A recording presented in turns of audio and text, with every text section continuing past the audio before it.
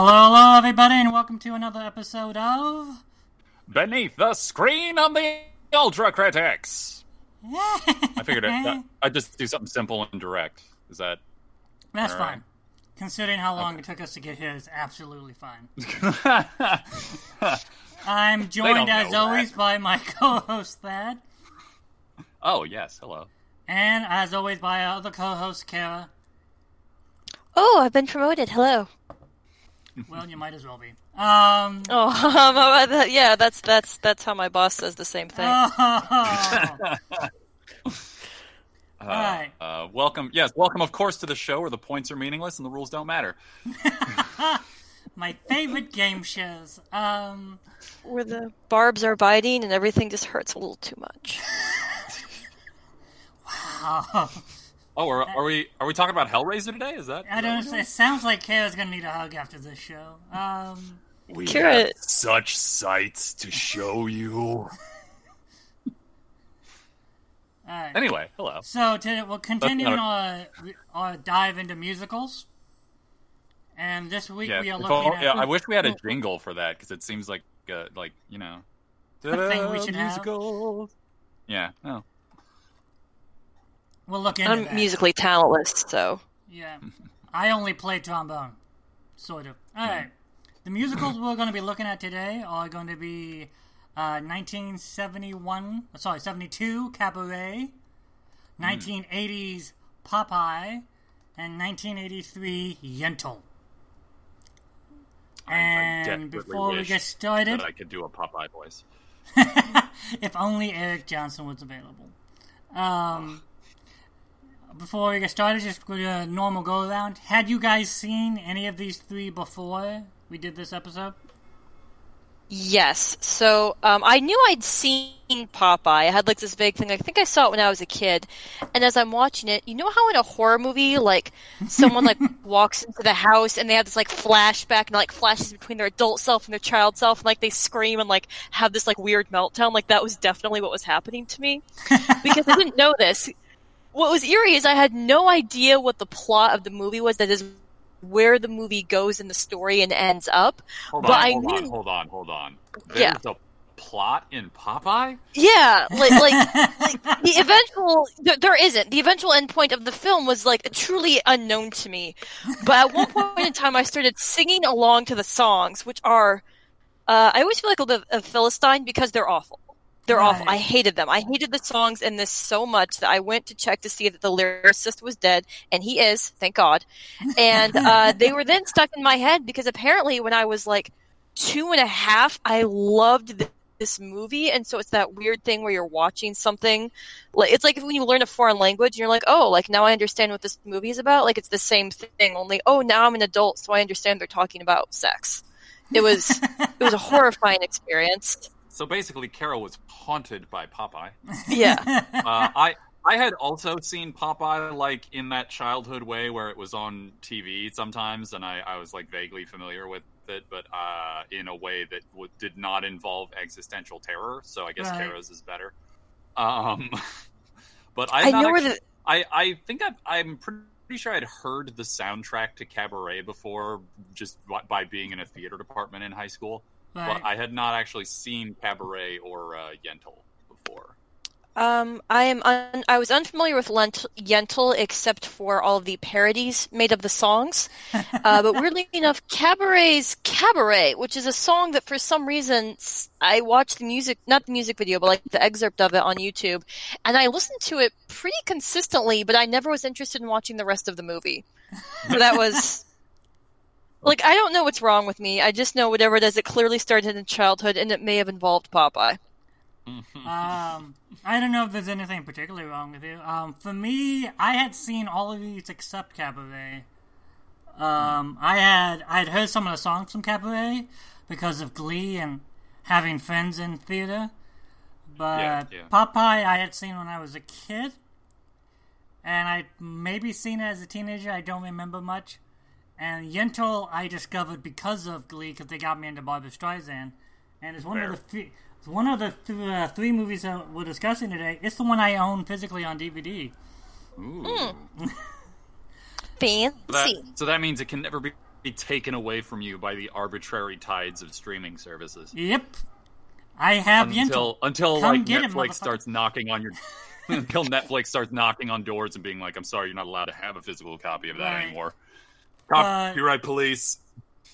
Let's start with the earliest one, Cabaret, 1973.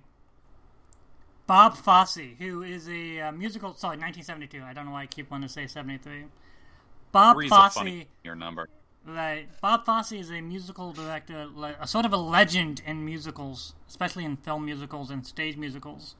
There was even Ryan Murphy had a miniseries about him, Fosse and Verdon, starring Sam Rockwell. I really want to see that. Sam Rockwell and Michelle Williams. Ooh. Yeah, it's supposed to be really good, but this was my first Fosse film, I think. But I was... Technically, I was saying this is probably the best of the three. I was really shocked, and I have been shocked by going back and watching older movies that deal with the rise of fascism or Nazism, and how chilling... I feel like there's some lessons in this film. How chilling... That would have been really useful, like, 4 or 5 years ago.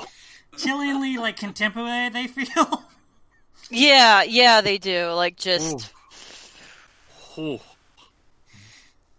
Like, well, what was your reaction to this? So I do want to add, like, for the audience, there is a great bit about not a bit, but like a performance. Yeah. The performances are intercut with the actions that are in real life. So there's this one where this guy is dancing with a monkey, like a person in the monkey costume, talking about how he's in love with his girlfriend even though she's ugly. And then, like, the end, the joke is, like, she's ugly, but I love her even though she looks like a Jew. Yeah. Well, like, it's a long... that she is Jewish. You would never know that she's Jewish. Actually, and it's... Go ahead. I mean, the way that the Master of Ceremonies changes over the film is definitely, like, haunting. I mean, granted, that guy's creepy at the very beginning, but in, like, a way that starts out as charming. The way that they lean into the... I don't know, the sort of weirdly unsettling way that, like, cabaret makeup can look. Yeah. And the way that that's sort of used to sneak in as he becomes more, like, affected by the change in the culture that we see outside of the theater. Yeah. Is, it's real. Before we get too deep in this, do one of you want to describe the plot to Cabaret? So people actually... for those of you who haven't seen the movie. Yeah, I can give it sort of a shot. Although... The thing about Cabaret, and this is part of what I like a lot about it, is it's very episodic in its structure. So, like, describing the overall plot, you can do it fairly simply, but it's also not really about the plot so much as it's about, like, these episodes in these people's lives, I would say. So at this moment in time. Yeah, the plot is fairly, like, is a fairly simple, like, people who meet and, like, become intertwined socially and romantically in and around this particular cabaret in Berlin in the twilight days of the Weimar Republic. And yeah, that's kind of the plot. And I mean, it's hard to give a rundown of it because, like, there's characters that you think are just sort of side characters then also have, like, really solid subplots, and, like, there's revelations about them, like the guy who's, like, the con artist, and then later you find out, like, who he is as he, like, falls in love with that like Jewish heiress. Yeah. And so it's like, it's I don't know, like, that's kind of what I love about it, because I was looking up the source material, and it's based on, like, a novella and, like, some short stories, and it's like, oh, that makes a lot of sense, and it does that very well. But so there's the sort of direct thing of just following our sort of small cast of characters, and then the broader plot is, like, watching the infection of fascism sort of germinate in what was an incredibly, like, open and like a very open city and culture until it wasn't. So right. That's kind of my broad take. Our sort of core characters being Sally Bowles, who is played by Liza Minnelli, who it's actually hard to know who she is for real because she's a liar. She says a lot of things that are not necessarily trustworthy about herself, and the thing that I kept doing to Kara while we were watching this is anytime Sally would say some like very dramatic thing, usually to Brian Roberts, who's played by Michael York, who's another he is Liza Minnelli's character is of course like an American expat, and Michael York's character is from Britain. And she would give some sort of like dramatic thing about her life or her past or whatever, and I would just turn to Kara and I'd be like, "So, borderline personality disorder, huh?" It's real clear, and I mean, it's one of those things where it's like these are fictional people, but I would not be surprised if there is like a real person basis for whoever this character is based off of. Like, wow. I've met Sally Bowles, not like whoever it was based on, but like watching her on stage, I'm like, oh yeah, I've met that person. I know that girl. Yeah, I know her. Bitch is crazy, but fun. Yeah, it's such a like it's a movie that really like if you don't know much about what Weimar Germany or even just like what the 30s were like, is one of those things where it's like, oh yeah, people were a lot more like open about like sexuality than we like to think they were based on the movies that we see about that time period that are made today. Right. Which is just fascinating to see how like a lot of, yeah, sorry, I don't mean to go on and on about like pseudo tangents, but just I've read and listened to a lot of things about Weimar Germany recently, and it's haunting how nice a place it was before fascism took it over. So it's Sally and Brian, right? Yes. All right, so I'm going to give it a quick rundown. Brian is an Englishman, Sally is an American. Sally dances at night in a cabaret. Brian teaches English, trying to find himself and maybe figure out if he likes girls or not, at which point they are in the same boarding house together. They hit it off. It turns out he likes at least Sally. They begin a relationship. She's always on the lookout to like do better for herself, become more professional, and make more money. And he's just sort of trying to find a sort of prissy direction. They end up in a sort of weird emotional threesome with a lord that promises to make Sally famous and to take them all over the world. It falls apart in a strange way, at which point Sally realizes that she is pregnant, confesses this to Brian, who advises her that he has also been sleeping with this lord that's been paying them money. Mm-hmm. They fracture apart. They come back together. He offers to marry her and raise the baby, not caring whose it is. She excitedly accepts. Then they have hit sort of an odd rough patch in their relationship, at which point she decides to get an abortion, which again is a tense moment, but which they reluctantly realize they're not meant to be together, although they will always love each other. They part directions. And then we begin to realize that the Nazis have taken hold. Oh yeah, that was way better than mine. I got too like caught up in the broad historical stroke. I was like, "Hey, that's good." I will say, like, for me, I chose these three because they were, like, under the guise of Iconoclast. Because these are musicals that are different than most.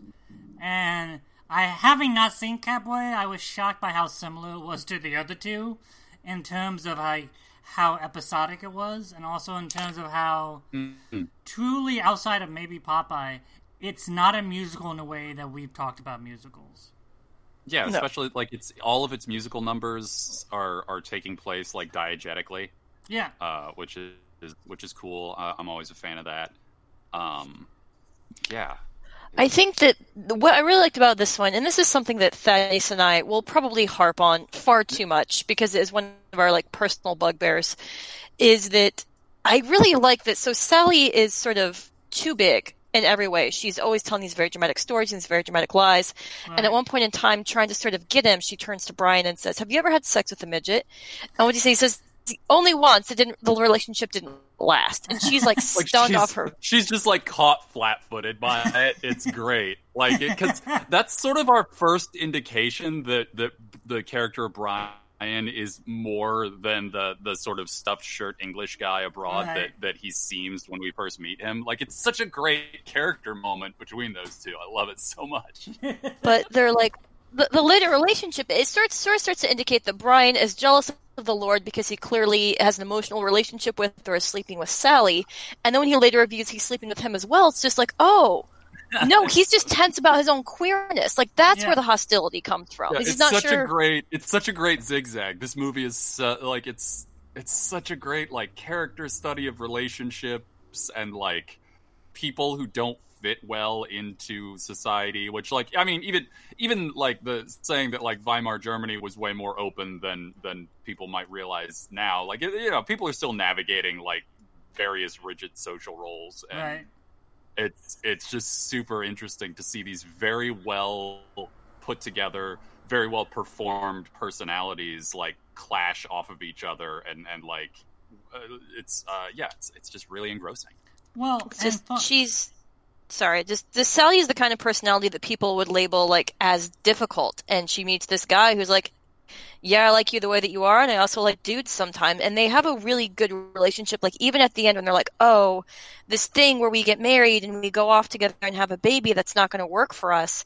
They are sad and like almost nostalgic about it, but they're not angry with each other or at life. They're like, yeah, but it just goes that way sometimes, which is it's nice. It's nice to not be like, and then we got married and everything was great. Sometimes like, no, and then we broke up and we loved each other from a distance. Yeah, well, like, that's so beautiful. Speaking of Sally, like, in terms of borderline personality disorder, the moment she announces her pregnancy, when I'm just like, okay, well, this is randomly quiet. God damn it, I'm pregnant. I was like, wow, that's loud. Okay, wow. It's such probably a great better setup. way to announce that. Yeah, it's like noticeably quiet and then just like erupt. It's so good. But, like, at the same time, like, I love the fact that you have all these sort of beautifully flawed characters, and they're never really punished for their flaws. Yeah. And really, they will be. Well, yeah, they will be, because the Nazis will come. And I mean, I think that's sort of the thing, is like, oh, they're about to be. This is all about to end bloody. Right. I think what the movie's trying to say is the fact that they notice the fascism, but they're not doing anything. Yeah. And they're the ones who are going to be hurt the most by what's happening. You have the Jewish Irish and the con man who reveals himself to be both, I believe, rich and Jewish. You have the immigrant and Sally Bowles, and you have the queer representation of Brian. These are people who are going to, and they talk about how they see what's happening. And even I mean, the Lord, who's humoring them, like, all these people will not, more than likely not make it out alive. And the people. Brian gets beat up at one point. Like, that's one point of reconciliation, is how badly he's beaten that Sally comes to take care of him. Mm-hmm. Yeah, and I mean, like, the people who notice it the most, like, that's one of the reasons why, like, one of the things I jumped at immediately when trying to like reform the various episodes in my head was like the con man whose character name keeps escaping me. Right. Like he and like the woman that he loves, like they clearly see what's going on before anyone else, and like because they're targets of it more overtly just by being Jewish. Like I mean he's in disguise, like he's passing already when we meet him for not being Jewish, and like then he eventually is put in that situation where like in order to be with the person he loves, he has to decide if he wants to sacrifice passing in this society that if he gives that up, he will definitely pay for. Fritz is his name, by the way. Fritz, thank you. It's such a, like, especially for a character that we initially are introduced to as this just like, oh, look at this like scoundrel guy, like being a whatever, and then like, oh, there's a lot going on with this dude, and I don't know. I was really like struck by that, like, because it's just this really interesting side commentary on what it means to pass in a society that hates you. Well, also, and again, like part of the movies, we know what's coming. So he's like, you know what? I'm going to be like, I am Jewish. I'm going to marry this woman that I love, who's this beautiful heiress, and then we'll just kind of see what happens as they come, and we know what's coming. Yeah. Oof. They're probably not going to make out of it alive. Not happy. What's fascinating is Cabaret, out of all three of these, is also technically probably the most put together of them all, and Fosse directs us in such a way where the cuts are harsh, but only in a sense to jolt you because he's trying to get you jolted. And yet then he'll do another thing that's, I guess, jolting as well, but without doing a harsh cut, such as Tomorrow Belongs to Me scene. But even then, that's edited in such a way with montages of the crowd joining in that it's meant to... There's a rhythm to the editing that's not there in the other movies. And I think it comes from the musical theater background of like treating the film as another tool with the music as opposed to just having the camera there to record it all. Yeah. Yeah, that makes sense to me. All right. Moving on to the next one, everyone's favorite, Popeye. This movie is amazing. I kind of love Popeye. I'm not gonna lie. I do understand why like Kara finds the songs sort of grating. Like I'm not gonna get it. I'm not gonna take the opposite side in that fight. But it's so like they did so much to make this like comic strip world real that it is staggering. Like that set is still there today. Yeah. For those of you who aren't aware... If I can very quickly, the erstwise plot of Popeye... Oh yeah, go ahead. ...is Popeye arrives at Sweet Haven. Yes. Popeye arrives at Sweet Haven, where he is highly unwelcomed, as Sweet Haven is controlled by the Commodore, whose first man and the only person he ever meets, Bluto, rules the town with an iron fist. Bluto is engaged to Olive Oyl, who is both somewhat obnoxious and unsure about whether or not she wants to marry him. Popeye takes a room in her house. They slowly become closer as an orphaned baby is left on the doorstep, and they slowly become an emotional couple, at which point they discover that Sweet Pea can tell the future. Bluto steals Sweet Pea in an effort to gamble on the horse races, which is weird because, as the Commodore points out to him, they are actually, the ones who set the races. Bluto turns on the Commodore to sail off for his riches that we suddenly find out halfway through the movie exist. I don't know if it's Commodore or Commander. I think it's Commodore. Commodore, when Popeye finally meets him, discovers it's his father, which the Commodore denies. Everyone in town finally rallies to go and rescue Sweet Pea, at which point the Commodore then tries to convince Popeye that he is his father, which Popeye denies. An octopus rises up from the deep. It turns out the hidden treasure is just reminding them of how great Popeye was, and he finally eats his spinach to fight the octopus. Yep. I love every part of that. So I need the audience, whoever they may be, to understand. I'm not playing games with you here. I have described this movie very well. Yeah, you have. Yeah, no, that was pretty good. That was pretty good. Perfect. Although, actually, sorry, go ahead, Jeremiah. Robert Altman, at this point in time, was in a slump of his career. Robert Altman wrote and directed MASH. I shouldn't say wrote. Directed MASH, which became the hit TV show. Directed Nashville. And then he went into a bit of a slump. Well, it wasn't really a slump. People called it a slump. They just weren't as popular as his early movies. Yeah, it's the suffering by comparison. Yeah. To Robert Altman is a director who is famous for the fact that his movies have a sort of like... He created a new way to record sound so actors could talk over each other to reach a sort of more... another level of cinema verite. And because of that, his films require multiple viewings. Not just because of the overlapping dialogue, but because his camera sort of glides along, and because he has so many people in the movie, there are so many people in the frame, that everyone is acting, and so it's easy to miss a lot of stuff. And it's not just a plot, it's a story, so you're just following all these random different people. It's kind of like Crazy Rich Asians. I mean, if you're like, I think my favorite Altman movie, surprising no one, is going to be The Long Goodbye. That's a good one. Oh, it's so good. But what's so weird is... I actually, like a lot of people, I didn't see the movie MASH until I was already pretty familiar with the series, but it's really good. See, this is where y'all make me feel like a Philistine sometimes, because like I always think I have weird taste in movies until I talk to you guys, because I'm going to be honest, I hate that. Okay. I hate it. I don't mind a movie with multiple viewings, but if I'm paying attention to the screen and I can't pick up all the salient parts of what's happening, fuck you. I mean, if it makes you feel better, most people don't make films like that, so you're fine. Yeah. I know they don't, and there's a reason, because I personally hate it, and they took a poll of me. Well, and also, to be fair, with the most Altman movies, when I say they require multiple viewings, you can get the gist of it the first time. Like, it's you absorb it, it's just not so much consciously. And then as you go back, you start to notice other things. Most movies, when you go back, you notice little things, but with Altman, there's more to digest. If you don't get it the first time, it's fine.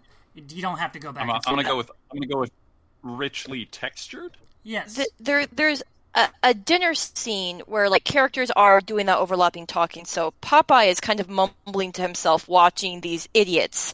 And Olive Oyl is running her mouth, where literally anytime someone says anything, she takes the opposite position of whatever it is they said, just to be argumentative. Right. And her brother and dad are trying to get her to shut up, and her mom is trying to control the table. And essentially what engenders to me is a feeling of both annoyance, because there's so much talking I can't follow, and like anxiety, because if I wanted to visit my mother, I could visit my mother. I was waiting for that drop. Shut up.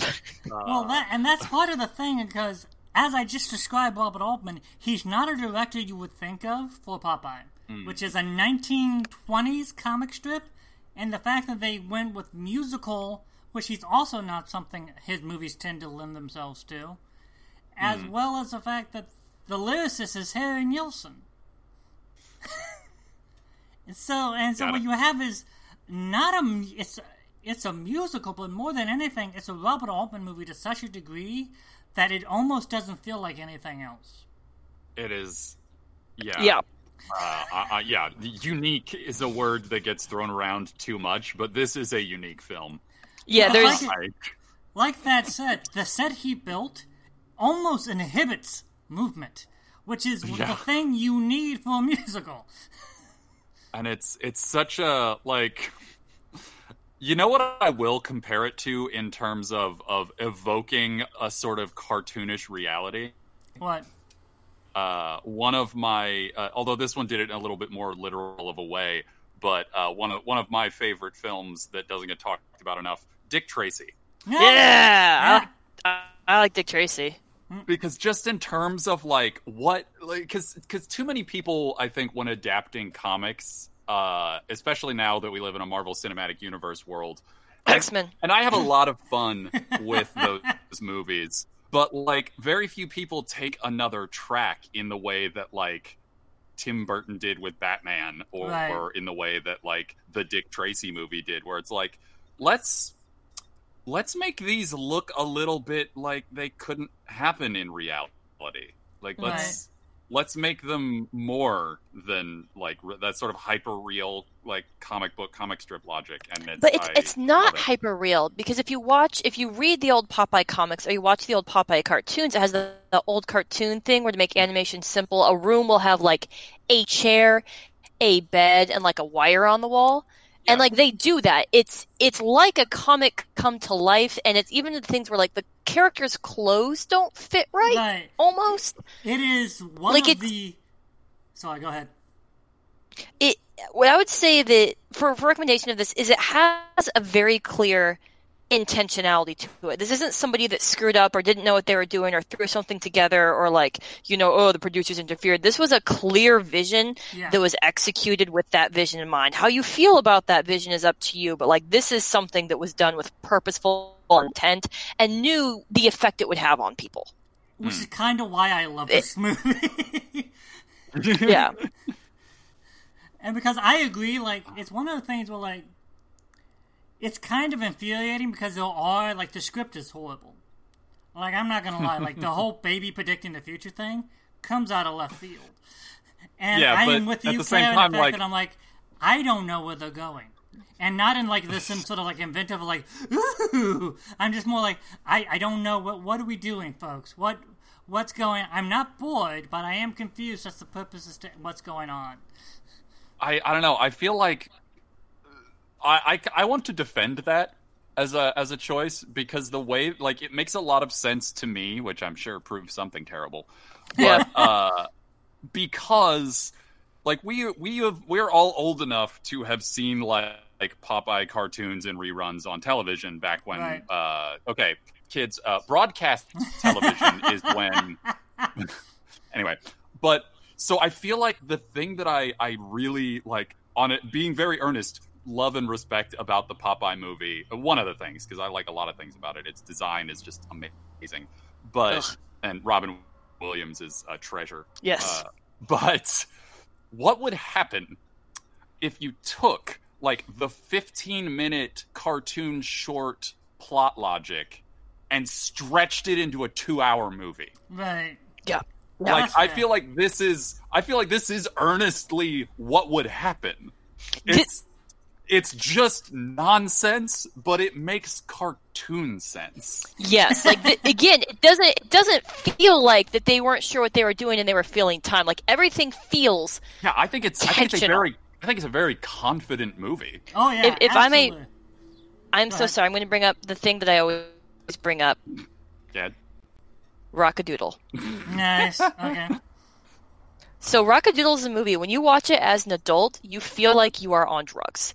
It makes no goddamn sense. But when you watch Rock-a-Doodle when you're like 4, you're like, yes, this is thematically clear to me. And that's how I feel that Popeye is, except Popeye, it's only like that for maybe Altman.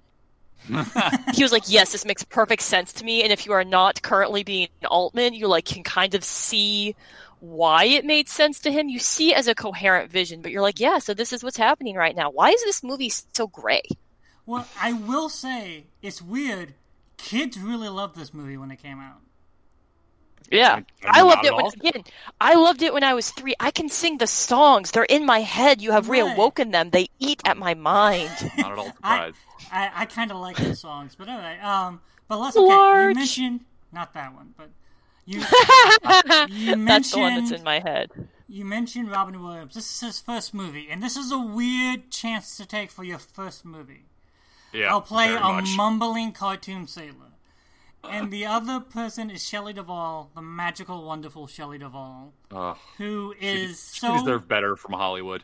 Perfectly olive oil. She's big. The right person.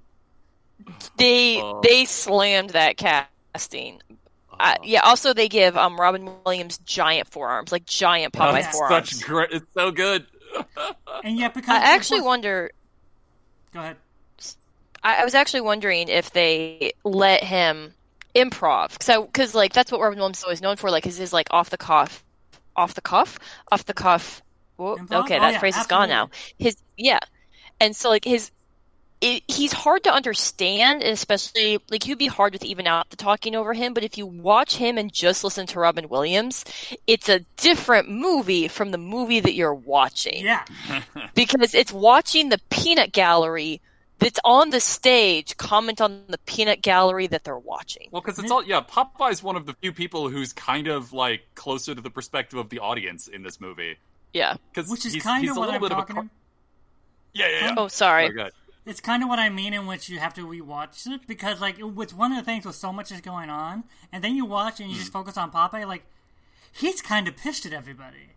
He's like, "What are you guys just doing? You're not standing like he's like you got to stand up for the little guy. Why are you sitting down? We have to do something."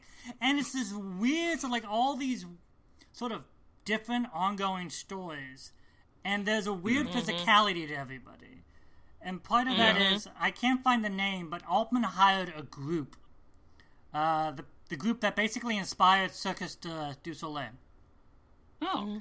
And so those are a lot of the background people. So that's why you have all these sort of like wonderfully sort of physical, weirdly moving people. They're not moving in a way that's not noticeable, but they're not also impossible to look at.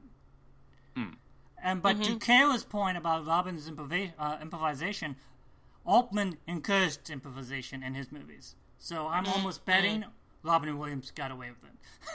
Oh, I'm sure. But what Kara says about how it's absolutely like the look of it, it is, once again, it's fascinating because it is absolutely a cartoon. But the point, the doc, it feels like it's been there forever. Like, it's not cartoonish in the way that Dick Tracy is, because Dick Tracy feels like it's being drawn on paper. This feels cartoonish in a sense that, like, The New Adventures of Pippi Longstocking. Yeah. Oh, I love Pippi Longstocking. Right. Yeah. Like I was drawing that comparison not necessarily because of like the similar actions, but I feel like completely different approaches to evoking kind of the same sense. There's a tactfulness to the scenery that's very different for the type of movie you would expect to be watching.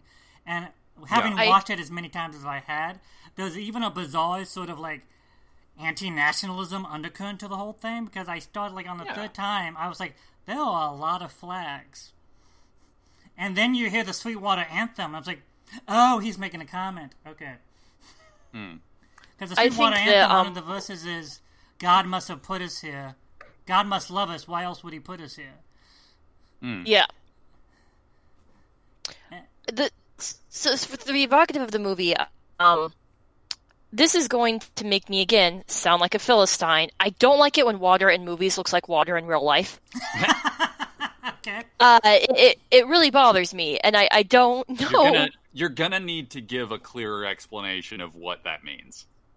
So in real life, water is always this like weird gray, green, bluish color, and like the waves aren't very nice. Have you ever been to a lake? Like lake water is gross. It's gross water, and you're like, well, this is real life. And then you look at the movies, the water is like azure. Like it's not blue. That shit is azure. I mean, this water is not azure. There are places where water is like that. We just don't live near any of them. Yeah, and so what the thing is about this movie, and I don't mean this actually in a bad way at all, is when you look at the town, you can smell it. Yeah. And I don't mean that as like a gross way, but I'm like, you're like, oh, like I bet you can almost smell like the rope and the old wood and the smell of like water right by the ocean. And it's just like you can taste what the air would be like. It feels so real and so fake at the same time. It's very strange, but like you can, it feels like you can smell it. Right. And when they have the boat chase at the end, I'm like, you're actually having a boat chase. And I must admit, it's about as exciting as a boat chase sounds. Not that exciting. And I mean, at the until same they time, start you're just firing. Like, you're just like, wait, you're actually, you built this. You spent money on this. And part of me wonders if he did it in Malta just to get away from the studio and do whatever the hell he wanted. I would not at all be surprised. Because I'm like, there's no way any exec would be like, oh yeah, you want to use 2 actual ships and have what feels like a 15-minute scene of just going back and forth. But the octopus was fucking rad. The octopus was rad? Look, I have a conspiracy theory. Okay. That I desperately want to be true, but I don't really have anything other than, like, because a fight with an octopus could just be a fight with an octopus, but there's also a fight with an octopus in Gravity's Rainbow. So there's part of me that desperately wants this to be a reference to a book that like only stuck-up assholes like me read. Well, I will say that for like all its flaws, I found myself in moments really sort of moved by the sincerity of it all. Yeah. When Popeye and Olive Oyl sing "Stay With Me" or "Come With Me," yeah, that little duet they have with the baby, that is surprisingly sweet and moving. Yeah. And when Popeye and Olive Oyl both have their own little like lonely ballads, He Needs Me and Popeye's I Need You, like there's a duality to these songs that are oddly affecting. I actually like my favorite song is so Popeye, they have realized that the baby Sweet Pea can predict the horse races, and the horse races aren't real horses, they're those little like toy ones. Right. And he's not happy about it that they're using essentially his baby to make money. Yeah. And he starts to nervously pace around, and then he sings I Am What I Am. I am what I am, what I am, what I am. And so it's him sort of gearing himself up to be like, I'm not okay with this. Also, again, favorite point, this is a movie that features a heterosexual couple, Popeye and Olive Oyl, and it's very much about Popeye sort of winning Oyl's affections away from Bluto, who she doesn't like that much, and so on and so forth. But when he gets the baby, he describes himself very clearly as the baby's mother. Yeah. And he continues to insist on this for the rest of the thing. And I think at one point he's like, well, he tells like Oyl, like, you can be the father, but I'm clearly the mom. And he won't cede that ground. And again, it's just such a great small point. Because he's not doing it for a laugh. No, it's not at all set up like a joke. Again, that like earnestness comes into play. No, he very sincerely, like, this is his baby, and he is this baby's mom. It's lovely. All right, moving on to the last one, Yentl, 1983. Yeah, the Barbra Streisand directed and written.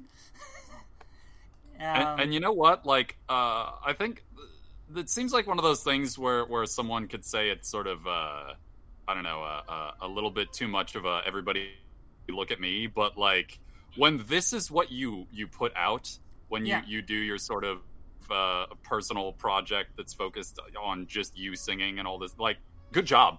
I am not at all judging. This was great. It was so sad. Yeah, that too. Can I do my... Yeah, no, you may do it. Good. You're better at this than I am. Okay. So Yentl is a Barbra Streisand aged woman in a small village whose father is a rabbi in a small village. And for those who don't know, Jews have something called the Talmud, and the Talmud is sort of a bigger workout of all the implications of everything in the Torah and of the Jewish faith. And you study it and you argue it to details obsessively to show like your sort of knowledge of religion and God in the world. And it's not something that women are to read or to really engage with. Her father has taught her this in secret.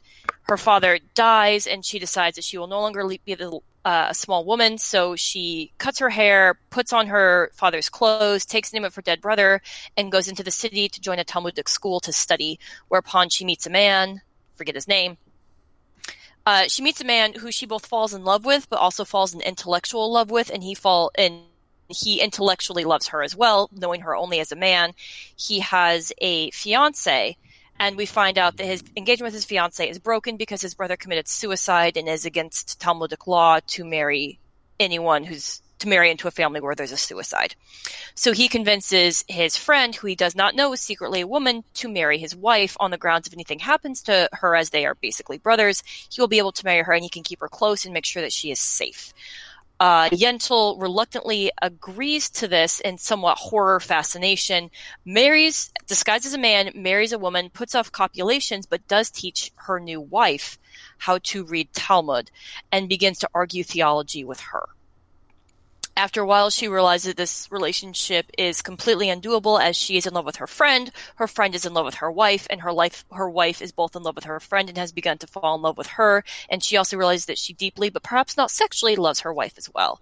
She goes away, confesses to her friend that she is in fact a woman. He asks to marry her, but advises her that she will have to live life as a normal Jewish woman. She refuses, divorces her wife, convinces them to marry, and goes off to America to live a new life where she may study as she chooses. The friend in question, the character's name is Avigdor, played by the always charismatic Mandy Patinkin. And yes. The fiancé in question is Hadass, played by Amy Irving, who I believe was also the singing voice for Jessica Rabbit. Yes. Yes. And it's a story with a lot of love. If you want to read it as a queer-coded story, as either a trans story or a gay story or bisexual story, that reading is very open, and I feel that Streisand at that point in her career knew that she had a strong LGBT audience that would respond to that. It's also a very, very Jewish story. Yeah. And like, she also has her audience. Like it's unapologetically. There are no Gentiles in this story, as far as my memory is telling me. Yeah. It is a story of Jews and Jews alone, of Jewish culture, and it doesn't really try very hard to explain things to you. Yeah. If you don't know about Jew stuff, like get off this train. We don't give a fuck. Well, there's the moment in which she confesses that she is a woman to Avigdor. Like, that is a very bracing moment because he becomes violent. Yeah. Yes. In a way that I don't like, and there's almost an honesty moment to, like, the abruptness of the violence. Yeah. Yeah. It is a very frightening moment. It is, because up until this point, we kind of love Avigdor. Yeah. Avigdor. And then when it happens, you're like, oh, wow. Okay, he is just a dude. And then when he's like, you can just be a wife, you can stay home, it's like, you haven't listened to anything. Ugh, yeah, that's heartbreaking. Like, it's, yeah, just that. Also, just, the triangle between those three characters is incredibly well woven, but, like, by the time you get to when Yentl reveals, like, reveals herself to Avigdor, like, you really kind of don't know what's going to happen. Like, it's tense, and it's like, just really affecting. I like Barbra Streisand is great. Like, this movie was just amazing. Honestly, though, the songs are not my favorite part of it. I mean, there's also a couple of songs that you'll, even if you've never seen this movie and know nothing about it, you have heard before. Right. Yes. I'm kind of with Kara. The songs are not my favorite part. There are a couple of good songs that I like. Papa, Can You See Me? Yeah. And the song she sings on the wedding night. Yeah. I do find it really interesting how they how she chose to deploy the songs. Yeah. Because they're very like, just her internal, like, I mean, everybody always says, like, oh, well, you know, musicals, like, things boil over and everybody sings, but it's like, it's only focused on her. Like, she's the one singing. And also often it'll go from her singing to, like, her walking through, like, a room with other people in it, and, like, it'll still be her singing, but it'll just be the soundtrack. Like, she won't be singing, it won't be showing her singing, and it's just this interesting, like, way of presenting that, like, the songs are very clearly, like, her internal struggle. So there's, like, I don't know, a loneliness to them that I find very striking. The songs are her internal monologue, is what it feels like. Yeah. There's like, also, and even when she's around others, that sort of isolation is part of them. There's a sensuality and an eroticism to this movie Mm-hmm. that you don't normally get in a movie like this. And, like, it's not, like, in an exploitive way, but, like, you can feel the love and desire they have for each other, even when she starts to fall in love with her wife. And it's not a physical thing, but it's an intellectual thing. Like, you can feel the connection. Well, her wife starts to study, and then her wife, like, tells her, like, you're my husband, and I love you. You have taken an interest in me. Like, she's clearly, like, they're responding to each other as human beings. And she has this moment where she's like, I can't give my wife the things that she wants, which are things like children. Right. And I will never compromise. I cannot give the man that I love the things that he wants, which is a wife. I refuse. Right. There's also, I'm sorry, so when she goes to the Talmudic school, she has to be placed, which means they have to both decide if they will allow her and then sort of see intellectually where she fits into the existing framework. And she's being quizzed. Right. And at one point she starts to ask a question. She's like, given this and this and this and the nature of God and the nature of the Talmud, why is it that? And it cuts there. And then it cuts to, like, a couple minutes later where the scholar comes out and grabs Avigdor and says, she's too smart to be in the bottom class. Her only intellectual peer is you. He's too smart to be in the bottom class. His only intellectual peer is you. But we don't hear the question that Yentl asks that has that reaction. And I genuinely believe the question was, why do women not study Talmud? It has to be. I mean, that would be the one question. That has to be the question. Yeah. And it's the question that torments her. Quick question. Is this your first Streisand film for either one of you? As far as I know. Okay. Let me see. Off the top of my head, I want to say no, but I can't remember what other ones I've seen. Okay. I feel like I've seen her in something else, but I don't feel like whatever I saw her in was a so-called Streisand film, if that makes sense. That makes sense, yeah. No. But this is a movie she had been trying to make for years. No one wanted to make it. And so she got to the point where she had money and just made it herself. Oh, yeah, that makes sense. Legend has it she showed Spielberg a cut of the movie, asking him, like, what she needed to cut. And he was like, don't cut anything, it's perfect. Why would you touch this?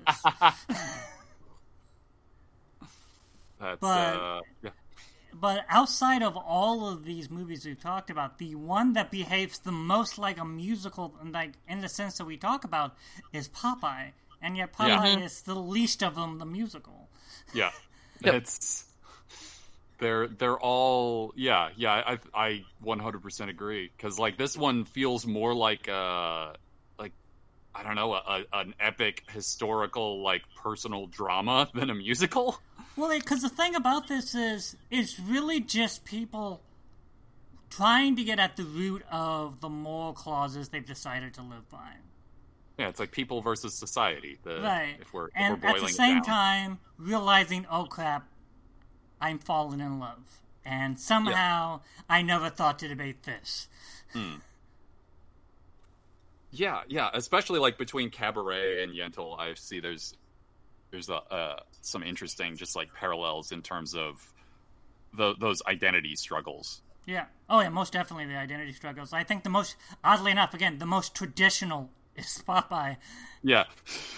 Where the identity struggle is finding his dad. Yeah. Yeah. Which, there's a great bit in there where he's holding a photo frame, being like, Dad, someday I'll, me pappy, someday I'll find you and I'll love you, and And then it is literally an empty frame. Yeah, the camera changes angles, and we see that the frame's empty. And it just says, Me Pappy. Me pap. And then we find... Yeah, way later. Way later, his dad has one that's the exact same thing, but just says, me son. Well, no, it's in his treasure chest, isn't it? Yeah. I think it is, yeah. So good. Spinach as a plot point is not introduced until 3/4 of the way through the film. Yeah, because it's kind of it's essentially an origin story, but like it may be the only comic book origin story movie. All right, so of the three, like, in what way do you think that how watching these has impacted like how we view musicals in any way, shape, or form, or just like are these outliers? I mean, like, Cabaret, to me, like, has its claws deep in Chicago. Yeah. Like, I don't know how anyone could possibly deny that, especially the film version of Chicago. Yes.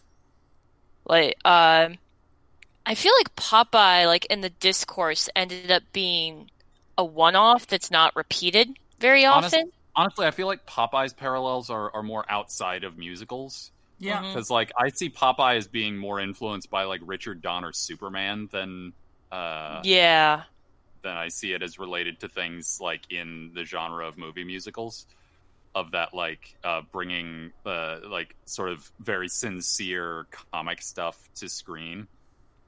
I mean, I think that it's more about the way that they pull up my idea of a musical, which is the for all that Yentl's in many ways heartwarming, is they lack two of the things that I think musicals should have, which is terrible, but is that it needs to have a soundtrack that you can sing alone in your car. And it needs to make you feel in a way like good to watch it, which Yentl has a little bit, but it's kind of too serious. And I guess like Evita has that for me a little bit, because like I'll watch that until the end of time. I'm obsessed with that stupid movie. Yeah, that very upbeat movie, Evita. Yeah, but like when I look at like Evita and like I'm like, yeah, like if you ask me to name a musical, I'd be like Evita and Jesus Christ Superstar, because once again, I am a Philistine. I'll tell you this: one of the things that I adore, and Coy adores this as well, is how angry to this very day Meryl Streep is as she lost out to Madonna for that role. Yeah, I could imagine. Can Meryl Streep sing? I didn't see Mamma Mia because I despise jukebox musicals. Yeah, she can. Well, yeah, she's in Mary Poppins Returns. She sings, yeah. Is she good? Like, I know that she was also in the fairy one. Thaddeus, the one that ripped your face off, the musical. What? Has like the wolf makeup. Oh, Into the Woods. Into the Woods. Yeah. Sorry, I thought you were being figurative, not literal. Well, yeah, no. I was just like, the fairy musical, rip your face off? I am confused. No, well, yeah. Kara is, for those of you playing along at home, Kara is referencing the fact that when I was a freshman in high school, I was the wolf in a production of Into the Woods, And no one really seemed to know how to remove effects makeup super well, so it did a little bit of damage to my face that is noticeable still, if you know where to look. Oh, wow. All right. Yeah, it just ripped off, like, a chunk of Thaddeus's face, and if you look really closely at certain parts of his face, you see the chunk that is missing. Yeah. That explains so much. It doesn't. You know what the sad thing is it explains a lot less than you think it should. So that's really all the time we have for now. Next week... Oh, sorry, not next week. Ugh. In the future... The next podcast, we'll be back, and we're going to take a break from musicals. We'll be joined by Molly, and we're going to talk about bonkers melodramas, which are Where the Heart Is, Book of Henry, Thad's favorite movie, and Collateral Beauty. You're just... Ugh. I have, pound for pound, watched more YouTube videos about the Book of Henry than the Book of Henry is long. Time out. You've watched 2 YouTube videos about Book of Henry. They're both by Dan Olson. It's just that you've watched them over and over. And that is not a complaint. They're great. But I'm just saying, you are not explaining that well. So here's the thing. I watched those videos, but between the two of them, he spent like almost 2 hours ranting about how terrible this film was. All right, but we're wrapping those, so we should... Sorry, we're wrapping up. Before we go, just real quick, of the 3, which one of these would you recommend? Oh, if I only had to recommend one? Yes. Probably Cabaret. Cabaret. I'd say Cabaret as well. Yeah, yep. I was surprised how much I loved all 3 of these movies, actually, but because I didn't know what to expect, especially about Popeye, because I'd forgotten it entirely, other than knowing that I watched it. But I earnestly enjoyed all 3 a lot. I would put Popeyes like right in the Napoleon Dynamite territory, which is you're gonna like it or you're gonna hate it, but there's no real way to predict how you'll feel about it until it begins. Like there's a YouTube reviewer called Musicals from Hell, and she has an episode about the Popeye, and like it made me really angry because she's 100% correct, but I still love the movie entirely. I was like, how dare you?